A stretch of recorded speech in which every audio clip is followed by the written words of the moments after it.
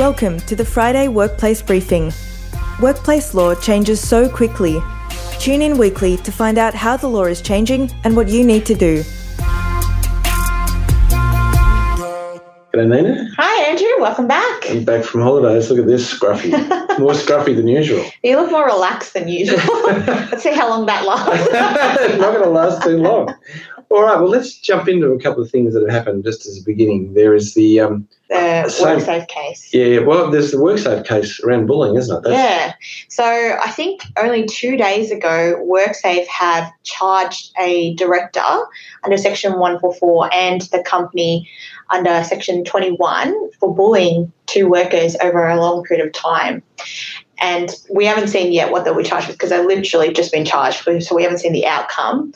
But I think it just goes to show that there is a focus on psychological hazards now. Yeah, I think there's a significant focus. And what's interesting is what we've said a number of times before is at the moment it's direct operational directors who are being charged. So this is a director who did something. Yeah, who engaged in behaviour. What we're going to see is more sophisticated regulators around psychological hazards starting to charge directors who have a knowledge or to have a knowledge of the actions of another person. And the employees themselves who engage in behaviour. Yeah, so look, I think that's a really interesting case. We saw the sexual harassment case, which was where people were charged who were officers who weren't doing the acts. No, I think they were as well. So the director was involved in the act of sexual harassment, but so was an employee So was an employee, sorry. So I'm wrong. So we're still stuck at that operational. But it's still expanding it. It is the scope of what they would have once charged with. Bullying and sexual harassment were not the provenance of the safety regulator 4 years ago, and they most definitely are now.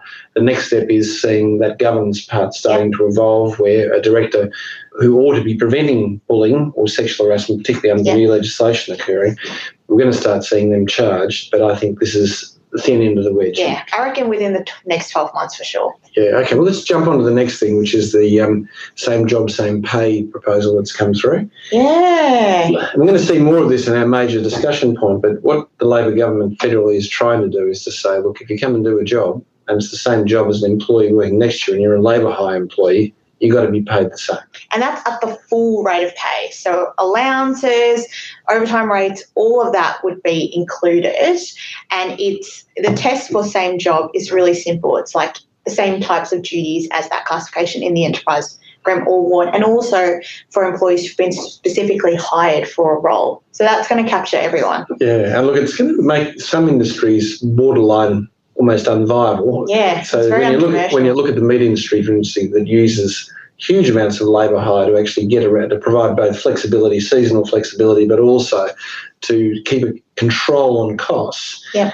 This is going to have a significant impact because most of them are award-based or slightly above award-based employees. Yeah, and I think the intention for this proposal was to address the exploitation and the undercutting of local workers. But a lot of the industries we work with, labour hire is a necessity just because they can't get the workers. And I think the proposal itself hasn't actually considered how will these extra costs be passed on? Like, whose responsible is it? They've just said there's a positive obligation on both. But how's that going to affect existing labour hire contracts? Yeah, and look, I guess the other thing is it's going to override the enterprise agreements that are in place, which have the uplift for labour hire. Yeah. It means that even if you don't have that in your labour hire, in your enterprise agreement, I've just seen my 6-year-old daughter wandering around carrying folders of documents for the litigation team. I didn't realise when I said work she was actually being hired. All right, so let's jump on to now major cases. Can I just say this is something we have warned about. Now, there are 2 cases previously where an OHS or WHS manager has been found guilty. One was in South Australia, one in Queensland. But this is one that really brings home the specific obligations of risk assessment that sit with the WHS manager. Yep, because there's this assumption that because they're not an officer, they're kind of stepped away from the liability, which isn't true. Yeah, so this is a case where there was a risk of queue fever. Yeah, in a Queensland museum, I think. For taxidermy. Yeah, that's it. Yeah. And in the meat industry, it's mandatory that people get vaccinated for queue fever. Queue fever is a very serious illness. It can actually kill you, but it certainly can make you incredibly unwell. It didn't happen here, but the WHS manager had done nothing about it for a period of 4 years once they were on notice of it. Yeah, so I think there was an incident. So she started doing a risk assessment for the risk of queue fever, and then 4 years later still hadn't completed the risk assessment.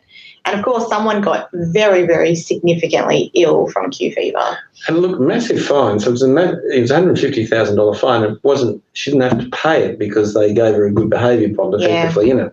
But it shows how seriously the Brisbane magistrate thought the wrongdoing was. And directly attributable to her. Yeah, so I think a bit of a warning out there for both HR managers and WHS managers who we've been talking about over the last 3 or 4 weeks, because we see that as one of the changes in the way regulators are going to behave. Yep. And it's interesting that in the last 2 weeks we've had an OHS manager, a WHS manager and an HR manager both being prosecuted by a safety regulator. Right, let's have a look at the next case. This is Sydney Trains. Sydney Trains. It's again another case where the code of conduct in this said, look, if you were charged with anything in criminal nature, you must immediately disclose. I don't know how many charges he had. They were 13. 13 charges. Involving numerous things, but the most important one was supply of cannabis, and they had a zero tolerance Not policy. by the bus. That wasn't that much. Driving along with a busload of cannabis. No. He was a station manager, but I think the key thing is his role in itself was to train people on the drug and alcohol policy, and all of the station managers had to tell new employees, if you have any drugs in your system, you will be fired. Yeah. Yeah, this guy was on the side. He got in the bus. Just crazy. And he purposely didn't disclose it because he was told by his lawyer to wait till the charges were settled. So they actually found out through an anonymous tip and got the results from the police. Interesting though, so in this case, he'd had 37 years of employment. 36, 37. Unblemished record. Unblemished record. So it wasn't harsh because he failed to disclose, but what the court did observe was if he had disclosed, he may not have been fired. Yeah, or it would have been harsh because if he had disclosed and complied with code of conduct and kept them in the loop as to what happened, because in the end I think he only got community service for the supply charges anyway. Yeah. So it was relatively minor in the end, not a bus. But that would have shifted it completely. Yeah. The dishonesty really sunk him. But key part of this, which Nina has raised in her notes to me, is, the nature of the criminal charge has to go to the nature of the work that is being done. Yeah. So, if in this case he was charged with being angry at somebody at a footy game, may not have been as relevant, okay? Yeah. But drugs, driving, it's a core part of what they do, and his supervision and responsibility of it. So be aware if it doesn't relate to it, it's like an accountant who steals money, who acts as a treasurer for a local footy club and that's really relevant. Yeah. But if it's an accountant who gets drunk and falls over, that's like all other accountants. No, that's unlikely to be an issue. All right, let's go to the next case. I'm in a lot of trouble already. Having too much fun. Simple case here. So this is, again, a case of somebody who had a disability, put in a work cover claim. Serious impairment. And then so in Victoria you put in a serious impairment claim before you can bring a common law claim. Must be a 30% disability as a whole. Yeah. He had a very significant injury to his hand, which prevented him from doing the work that he did. But they had affected his life, I think, as well. Yeah. Like he couldn't play the guitar. Play guitar, yeah.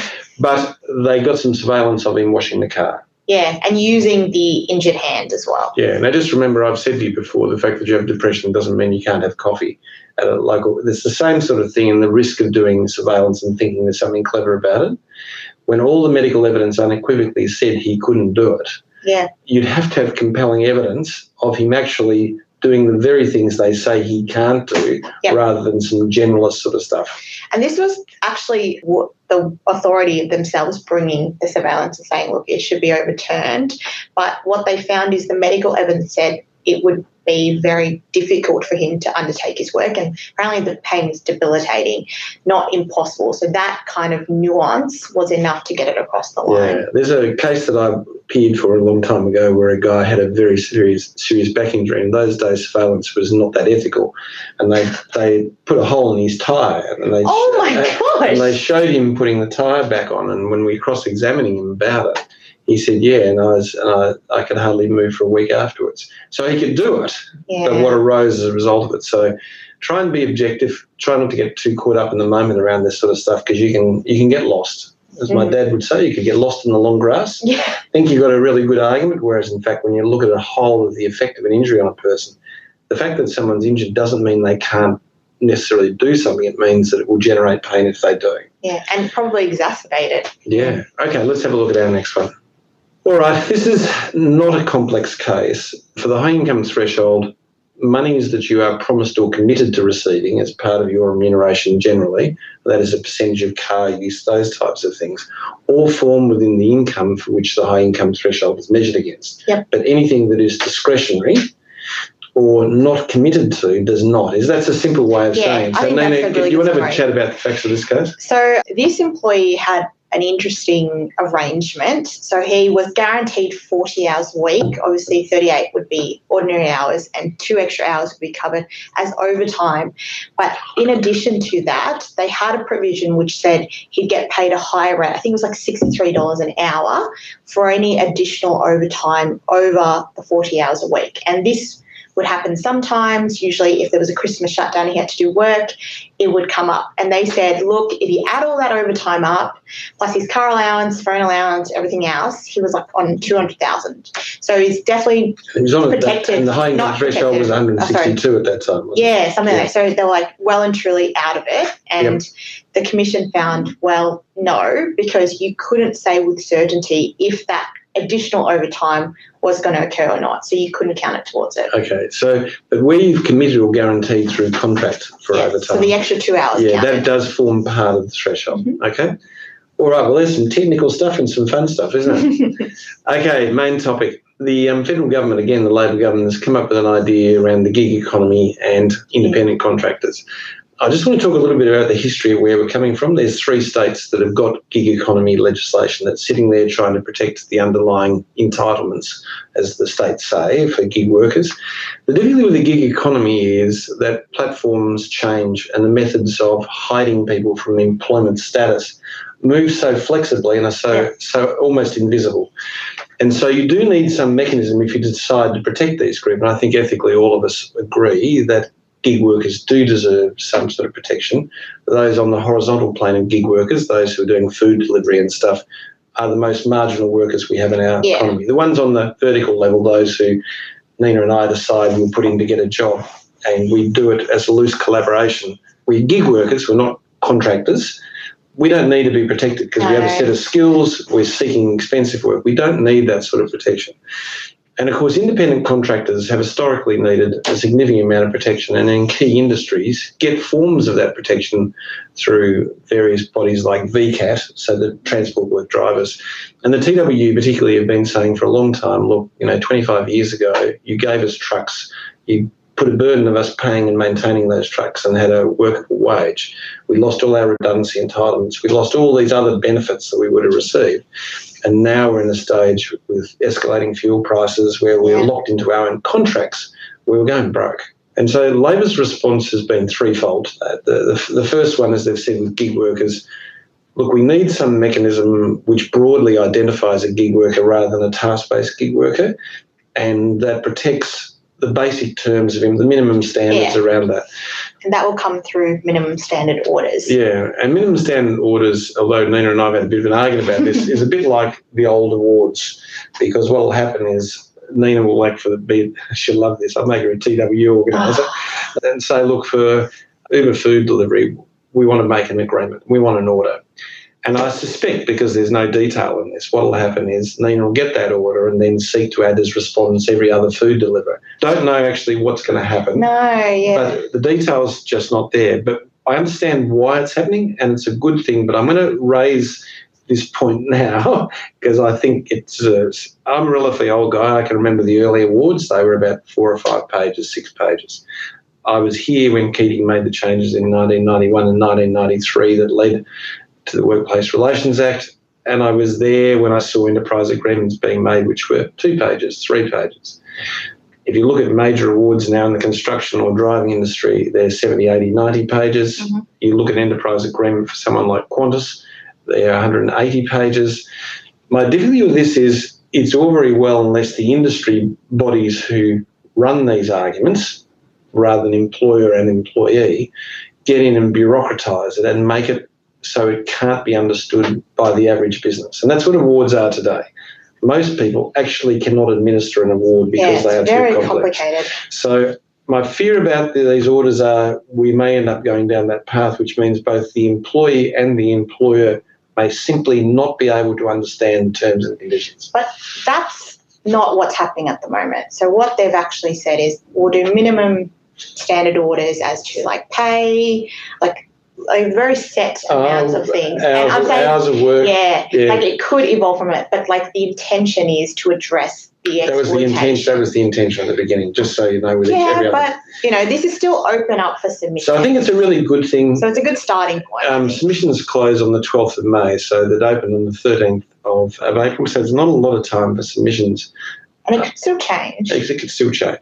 But look, I think it's a really good thing. The gig economy, I want it to be treated as something different from an employee contractor that breaks down that old bifurcation of things, which just doesn't work anymore. No. So it's good to do that. It's good there are some protections. My fear is that we'll go down the path of everything else that the Fair Work Commission gets its hand on and industrial bodies collude on to end up with documents this thick. I feel like it's going to be a bit different, honestly, because the nature of gig economy is it's not as united as like employees are. Yeah. So I think I hear your fears, but I think that even bodies like the unions who have to advocate on their behalf will have to approach it differently because there are so many gig economy workers, and to be like, we'll just cover everyone, I don't think they're going to be able to do it that way. Well, it'll depend on the detail. Look, they're already doing it, so I reckon they will, and I reckon they'll find a way of making money out of the representation, which keeps them alive. You can definitely guarantee that. Okay, the next thing is with independent contractors, and this is, look, Labor Party, Federal Labor Party has a very strong representation from TWU, particularly from New South Wales, right, which is a very powerful representative of the TWU. There is no doubt that independent contractors get a rough end of the deal in the jobs that used to be done by employees, okay, because they often end up with the liability of a significant piece of plant, the maintenance and responsibility, and there is no doubt that the present methods of protecting those people are limited and they are complex, difficult and slow in responding. And they're usually locked into the contracts that they've made.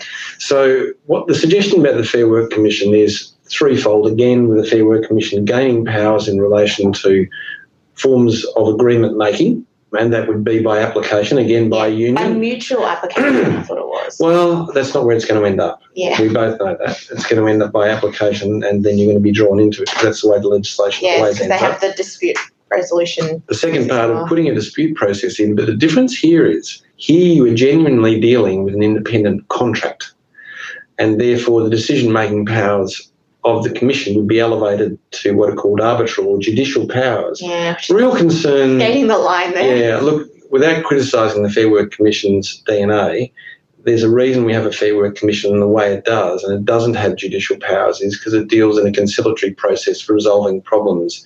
To elevate that to a legal level would really undermine the capability of a whole group of people who just actually aren't lawyers or weren't practising lawyers in this area in the Commission to be making decisions, and I think we'd just be in endless disputes and endless appeals because we're dealing with people who don't actually have the skills to be actually doing that decision making. Yeah. And that's why the Commission doesn't have arbitral or judicial powers, because they're mostly not lawyers. Mm-hmm. So that's just a quick point on the side. But the next one, again, Nina and I agree but disagree on, is many of these contracts that independent contractors go into are take it or leave it contracts, and they are by nature unfair contracts. Particularly in the building industry, where they're kind of like, you know, if you don't take it, we'll find somewhere else. There is no equal negotiation at all. And so there's this idea of creating an unfair contracts jurisdiction also within the Fair Work Commission.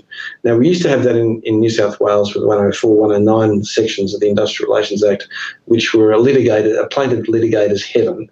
That's the risk. But once again, we've got to understand, if we want to deal with the independent contractor issue, we've got to deal with the unfairness. And the unfairness sits within the contract. Yeah. And sits within the contract more than ever now as a result of the High Court decisions around what is an independent contractor and what is an employee, where people who are hosts or the principal in it have revisited their contracts to make sure they're very clear it is an independent contractor, but they haven't stopped shaving off the benefit down to the people who are the independent contractor. Yeah.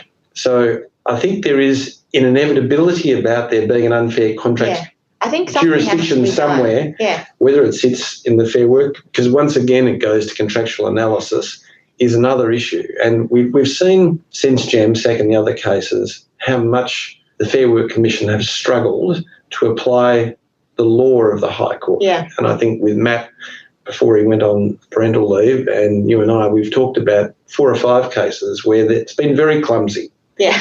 And it's been very doctrinaire, the way that it's been applied, almost as if the president said, look, this is the way it works and you just got to do it. That didn't happen, by the way, I'm just saying that. So we've got to be really careful to give a power to a jurisdiction which doesn't have a skill.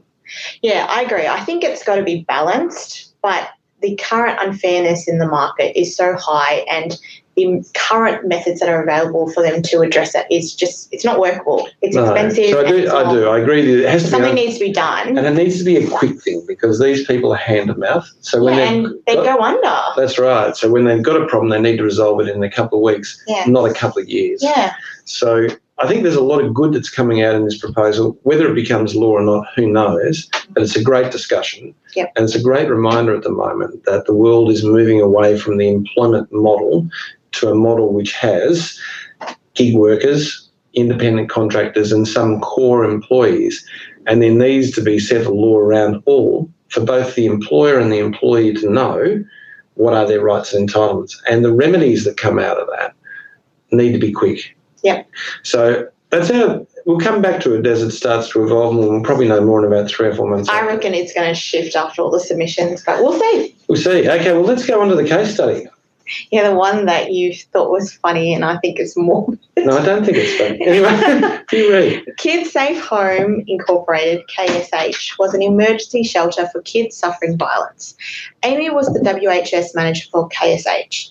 The board had directed Amy to set up a system to manage recruitment of employees to ensure the children were safe. This involved more than the usual working with children and police checks.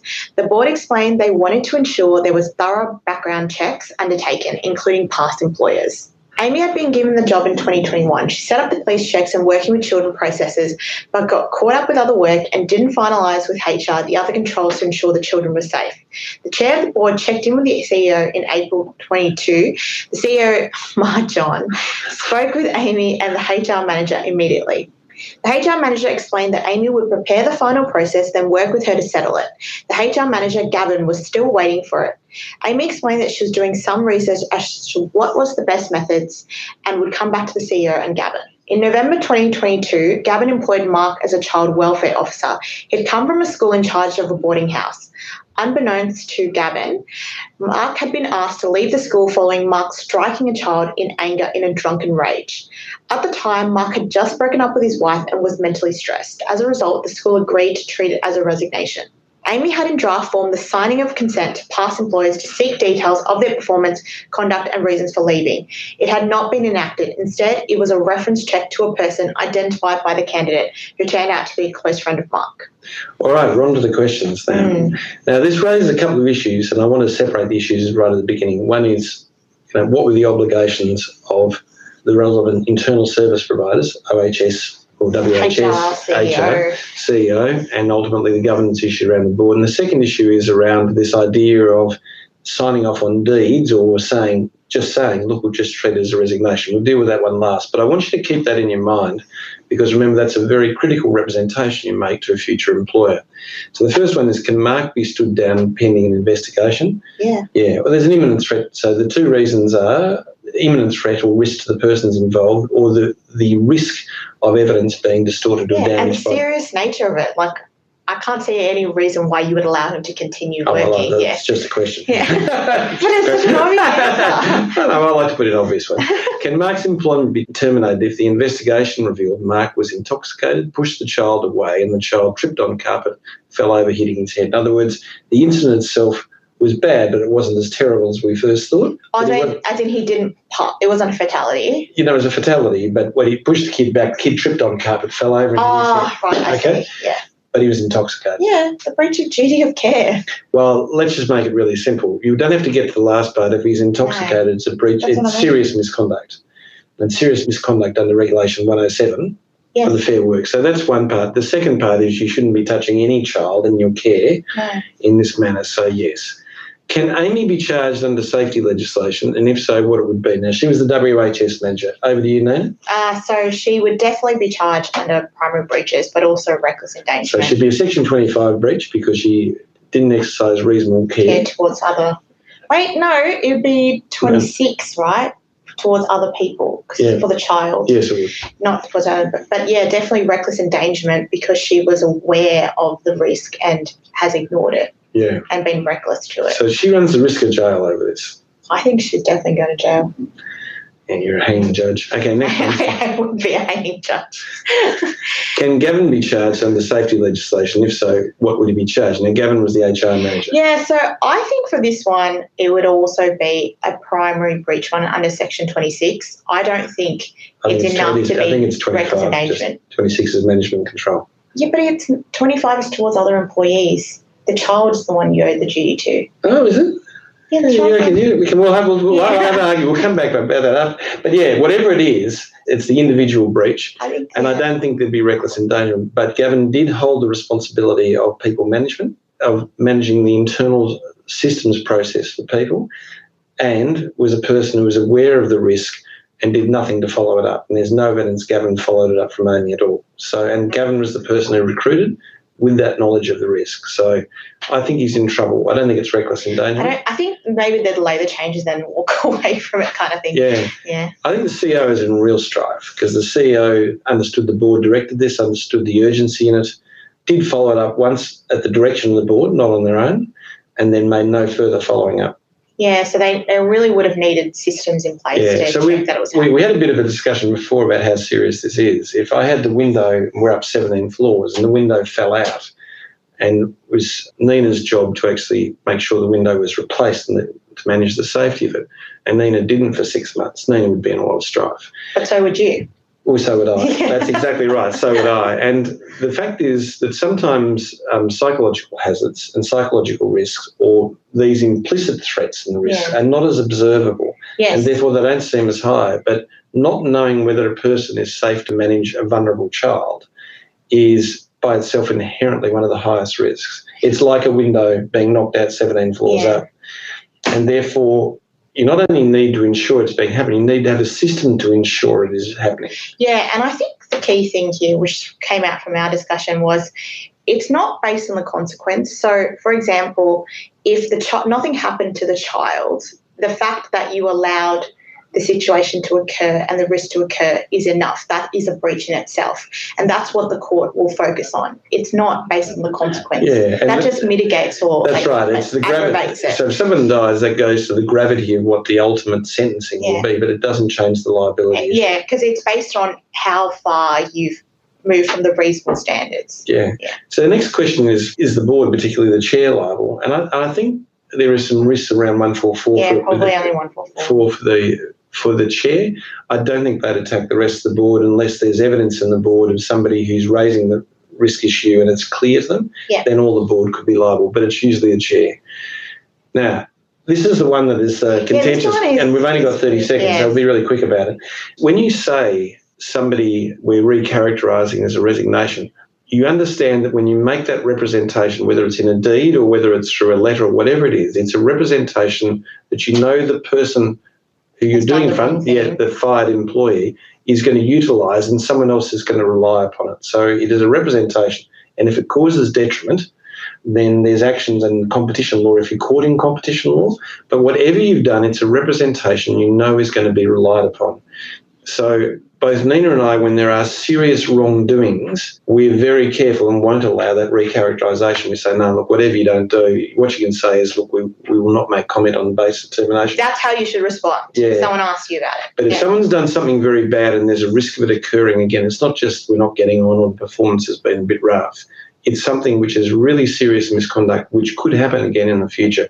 Please never, ever enter into a deed of recharacterisation, because you are, and there are cases on this, effectively giving a person a false reference. And you could be sued for it. Yeah, so if the common law claim was brought by the family of the deceased child and that happened to the organisation, they would join the school for the misrepresentation that occurred. Now, the school would come back and say, well, you never made any proper inquiries, had you asked us. It'd be difficult, but there's where the level of risk lies, so you don't want to do that.